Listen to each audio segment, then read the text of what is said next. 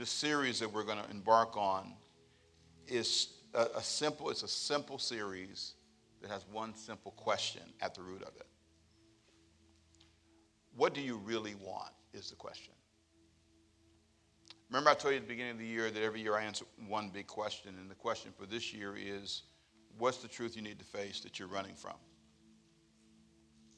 And the real question that some of us need to deal with, the truth that we need to look at, is what do you really want?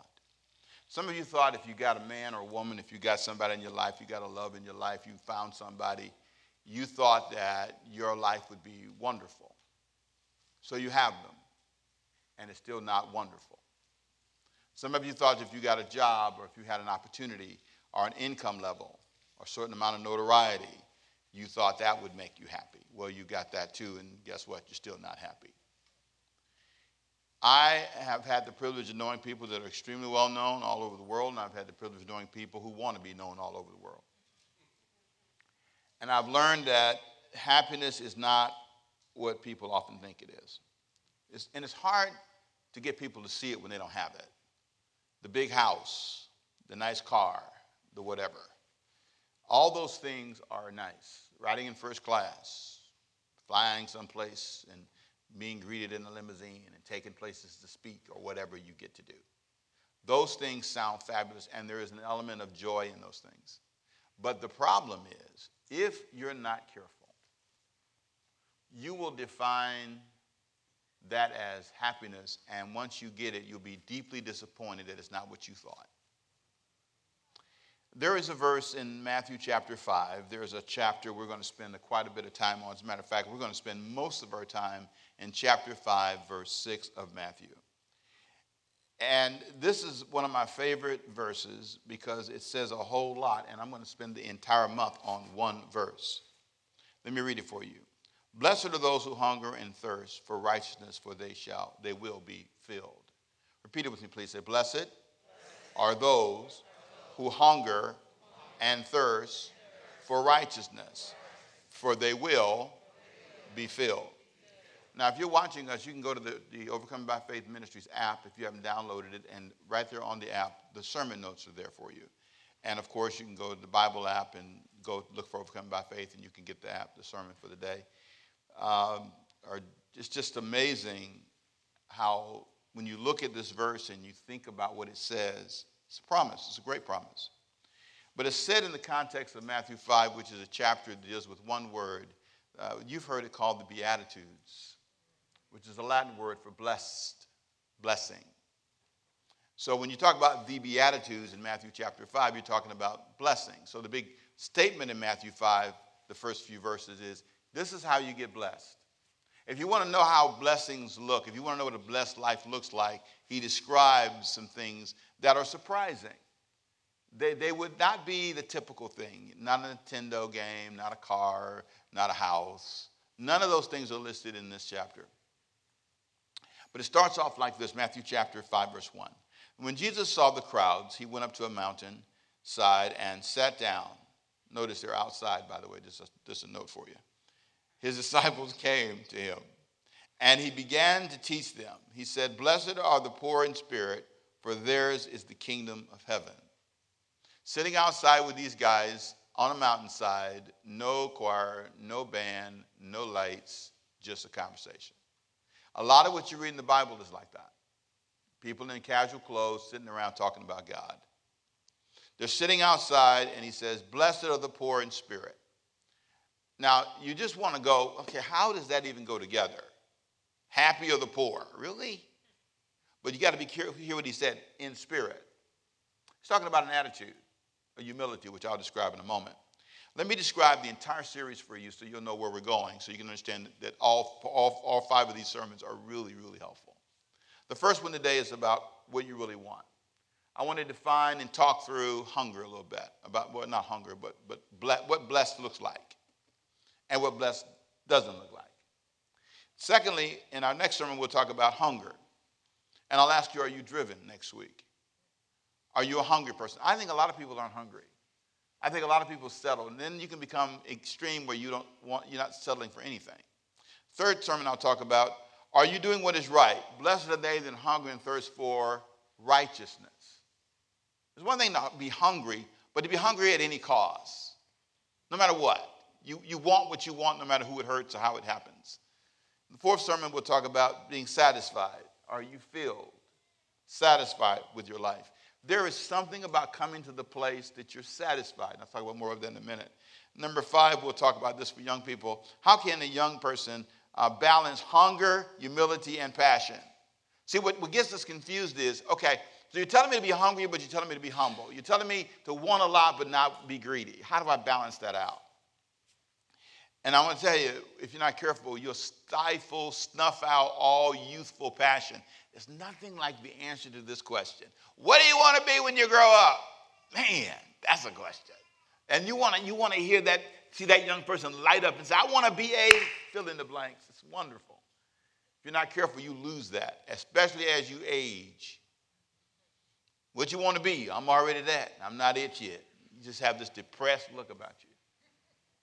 What do you want to be when you grow up? Some of you say, I've grown up. Really? Are you still breathing? You still got time.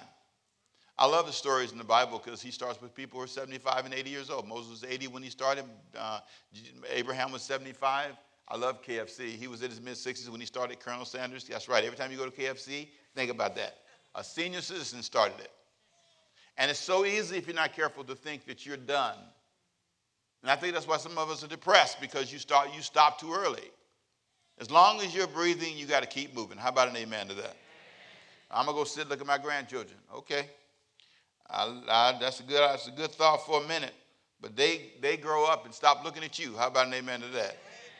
All right, let me stop. Now let me say the same thing I just said in a different way. And these are questions. I pose these same comments, these same sermons in 4 questions that I'll talk about. Have you ever had, this is a question, have you ever had a need-nothing season? You are absolutely filled. You don't want anything. You don't need anything. That's an amazing place to be. To get up in the morning and imagine, ladies, all the clothes are washed, right? And put up. All the towels are folded and put up. Everything in the house is clean. There's nothing to clean. Can you say that with me, please? Come on, say there's nothing to clean. I know you'd be lying if you're talking about your house today, but that's true. Imagine for a moment if it were like that. No closets. Everything is put. Imagine for a minute. What's it like to be finished with school for real? You're done. You finished all the tests. You passed everything. Imagine all the bills are paid. You don't owe anybody. There's nobody knocking on your door. Nobody's going to call you. Have you ever had a need-nothing season? You don't need to beg anybody, complain about anything. It's all done. That's what he says. Blessed are they that hunger and thirst after righteousness, for they shall be filled. That's the goal. Then secondly, we'll talk about this. Have you ever decided to do what's right no matter what? That's the righteousness part. I've decided no matter what, I'm going to do what's right. Third thing we'll talk about. Have you ever drawn up a list of things you hunger for? A list where you write it down. These are the things I want. These are the things that I desire in my life. You should have a written list, not one in your mind. I have financial goals. I have personal goals. I have physical fitness goals. I am working a plan. Fourthly, how do you define what being blessed is? I did this series. You need to go back and listen to it if you missed it, on definitions. If you don't have the right definitions for certain things, you will never be happy. Because how do you know when you're happy? If you haven't defined happiness, if you haven't defined what success looks like, you have to define where you're going. Sometimes you're frustrated because you're scared to pin down a definition. This is what marriage is. I think a lot of love relationships don't work because you expect too much. Your definition of love is, they know what I need. No, they don't. People can't read your mind. Your definitions of friendship, borrowing money, your definitions, people didn't ask you to be their friend to borrow their money. People don't want you to live with them all the time. So I know some of y'all, certain circumstances can come up, but your definition of life should not be to live with this person unless it's a unique circumstance and you both agree and it's okay and everybody's happy. I get that. There are times when it's like that. In some parts of the world, people live together and it's okay. Nothing wrong with that. I'm just simply saying, make sure that's their definition, not just yours. There's something about getting the right definition. And all this is what we'll talk about this month. And the goal is to help you move your mind down the road, to help you discover what you really want. Because that's the question. Now, in our text today in Matthew chapter 5, there are 7 things we should want according to Jesus. 7 things he says you should want. And I'm not going to spend a whole lot of time on these because our main focus in the month will be on verse 6. And I'll come back to that. But I thought it'd be great to just mention 7 things he said we should want, and then some things he said you shouldn't want. And I'm going to take you to another text to show you those. But look at me in verse 1. First thing he says, what we read earlier, he said we should want to be poor in spirit. Blessed are the poor in spirit, for theirs is the kingdom of heaven. What that basically means is we should have a humble attitude, understanding our poverty without God, basically, is what he's saying. Blessed people understand their impoverished condition. Blessed are those, happy are those people, that's what blessed means. Happy are those people who understand what they're not. They come to life with the real awareness that without the Lord's help, without the kingdom's help, I am lost. I realize that without his hand, there's no way I can do what I do. That's the beginning of happiness. Secondly, he says, blessed are those who grieve the way God grieves. Look what he said in verse 4. Blessed are those who mourn, for they will be comforted. We should want to be poor in spirit. We should want to know our true poverty state without God. Secondly, we should want to grieve over the things that grieve God. Blessed are they that mourn. Do you care about what God cares about? Do you feel what God feels? It's so easy to become a person who only cares about yourself. Thirdly, we should want to be teachable. I love this. Blessed are the meek. That's the word, teachable, for they will inherit the earth. That's what we should want to be taught. We shouldn't want to always teach. We should look for ways to be taught. Fourthly, we should want to be hungry and ambitious. That's our main text for the month. Blessed are those who hunger and thirst for righteousness, for they will be filled. But we should want to be hungry and ambitious. We should want more. It's so easy to misread the Bible and think, blessed are they that content, be content with such things as I have. And somehow that means you never dream of anything else. That's why a lot of people don't want to be a Christian actively. Because they think if you become a Christian, you can't want money, you can't desire anything, you can't want love. You got to fake like you don't mind being single. If you don't like being single, just say it. If you don't like certain things, just say it. There's nothing wrong with hunger. Say that with me, please. Come on. Say it again. Come on. There is nothing wrong with nothing. Nothing wrong with it. Nothing. I'm thinking about getting in a truck. I say it out loud. Let everybody know I'm getting a truck. Why? I don't know. Do you need a truck? No, I don't need a truck, but I want a truck. What are you going to do with it? I'm going to haul something. Here's a question. Do you have anything to haul? No. I'll find something to haul. What kind of truck you want? I ain't telling y'all that today. It's nice, though. I'm going to tell you that. I tell you what, when you see it, you go, oh, wow. It's the wow truck. Am I getting it today? No. Why? Because I got some other things I want to do first. Some other things. There's something to do with other things. How long will it take? I don't know. I got a time frame. I got a plan. But honest to God, I really don't know exactly when. The truck I thought I wanted, I went and sat in and didn't like it. You ever did that? I went and sat in there and looked at it and moved it. I said, no, it's too tight. I don't know if I want this one. And somebody said, what kind of truck? Really, it's more like an SUV. Don't ask me more questions. I'm not going to tell you. All I'm going to tell you is this. It's okay to want something. Some of you feel guilty wanting anything. I think there's something healthy and blessed about hunger. And it's not just a truck. I mean, that's just one thing. I want a church to grow, but grow digitally, grow in other ways. I want to find new ways to touch people. I want to travel the world differently. I don't want to do it all in person anymore. I want to reach more people. I want to reach more diverse audiences. I want to write more books. I want to do more things. I have desires. What is your list of wants? Blessed are those who hunger. Number 5, he said we should want to be merciful. Blessed are the merciful. They will be shown mercy. Blessed people are merciful people. They care for others. There's something about that that's just powerful. Mercy. Caring. Showing somebody that you care about them. Number 6, we should want to be pure in heart. Blessed are the pure in heart, for they will see God. It's so easy to be phony. It's so easy to pretend. It's so easy to fake. It's so easy to look one way and be another way. And what's sad to say, in my profession, there are a lot of guys who do that, but I understand why.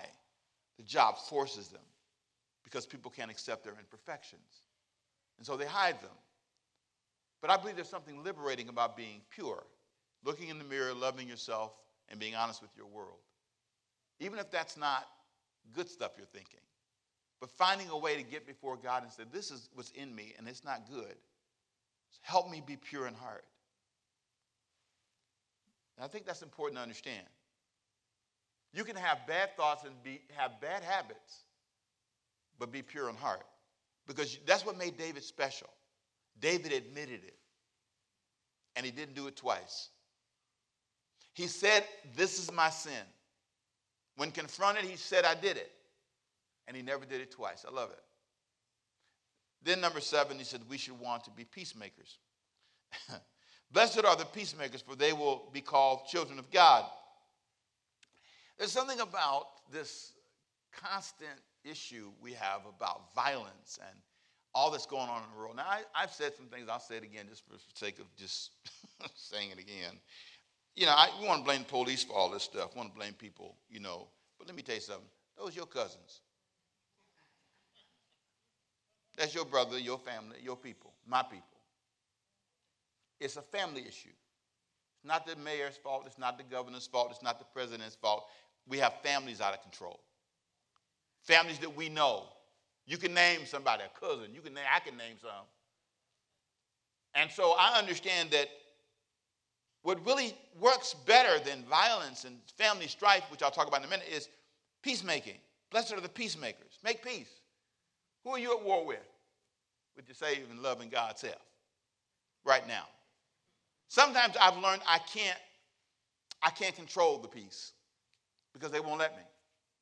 They've made the decision that I can't reverse for them. And so I have to embrace that. But here's what he said in verse 10 of Matthew chapter 5. Blessed are those who are persecuted because of righteousness, for theirs is the kingdom of heaven. Blessed are you when people insult and persecute you and falsely say all kinds of evil against you because of me.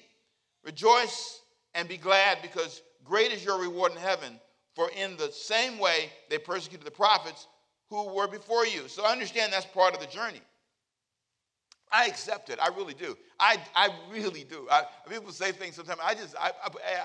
First of all, if they say it to me, we talk about it. Say, why do you believe I think that way? This lie about the W-2 form has been going around for so long. The lie about I don't know, all kinds of, it's crazy. Don't say any new. I don't know new. Don't tell me the new ones. But there are things that people say, and sometimes I think you just have to learn to put your arms around it and move forward. You cannot allow yourself to be dominated by that. Be a peacemaker. Say that with me, please. Come on.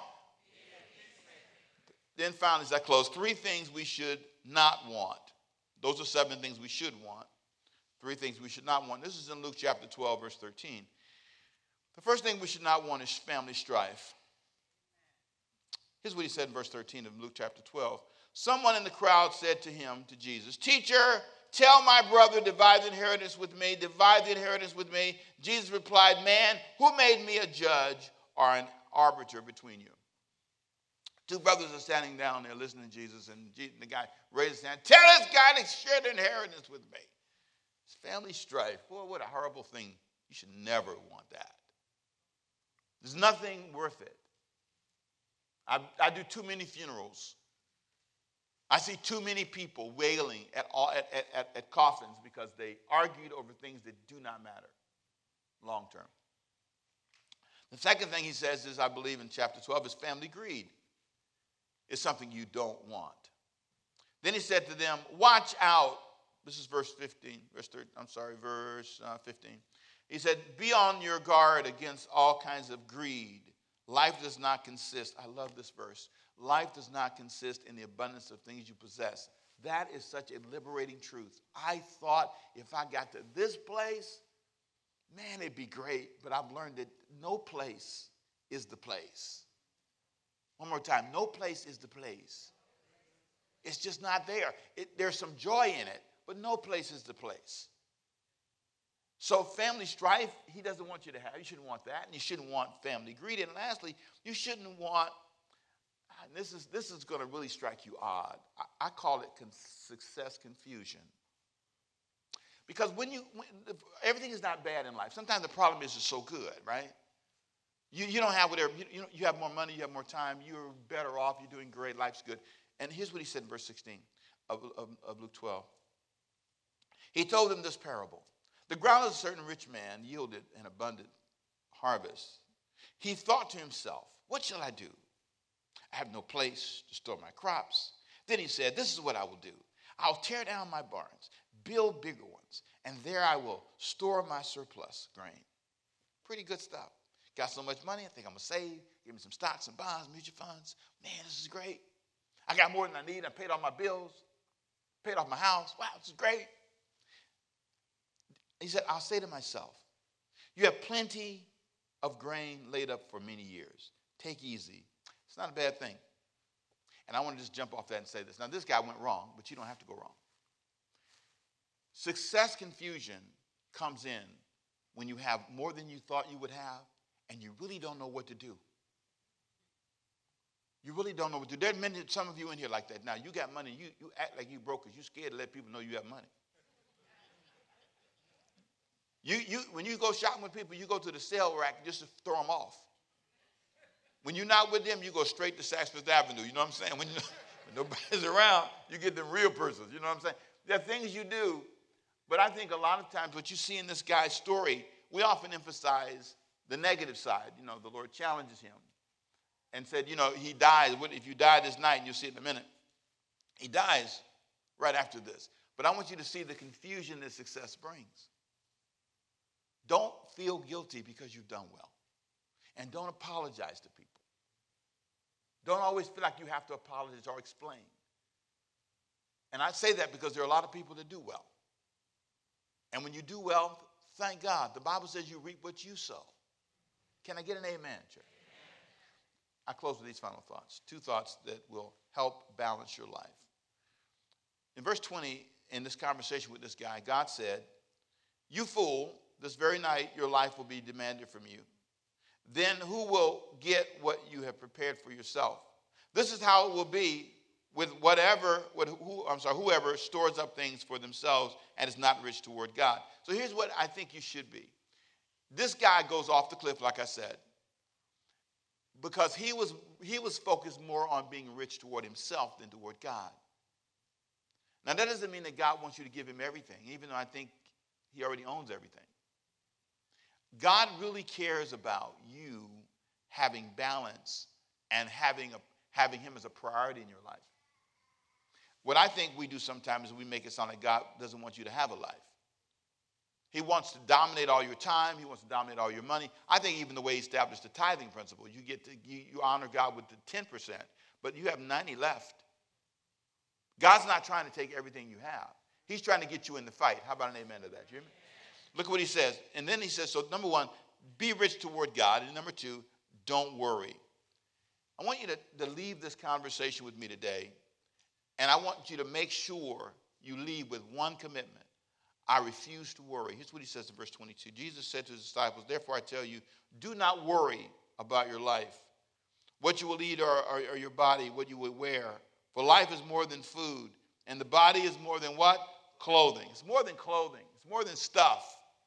And this is the tough balance because, of course, you're supposed to be a person who has ambition, who desires, who wants to be blessed. But the question is, can you do that and still be rich toward God? Can you do that and still keep your life in a balanced way? Can you be a blessed person and a humble person, a teachable person? Can you balance that out? That's what you should want. Want that more than stuff, because here's the deal. You saw this guy. Stuff didn't make it work for him. And I promise you, I've got a few things in life, and I've learned this. Stuff doesn't do it. Being rich toward God does. And that's where I hope your hunger is. And so next week, we'll talk about the truth about being hungry. I really believe that when a church is hungry, I tell people this, your church is not growing, you know why? The people you pastor are hungry. If you want to see why a family never prospers, because the family as a group, they're not hungry as a group. You may have one hungry person in the family, but the group's not hungry. But you've seen families that are hungry. I love the story about Walmart, the guy who founded Walmart. His family said, would you stop adding stores? The guy was hungry. And they said, if you could just stop adding stores, we can have some money.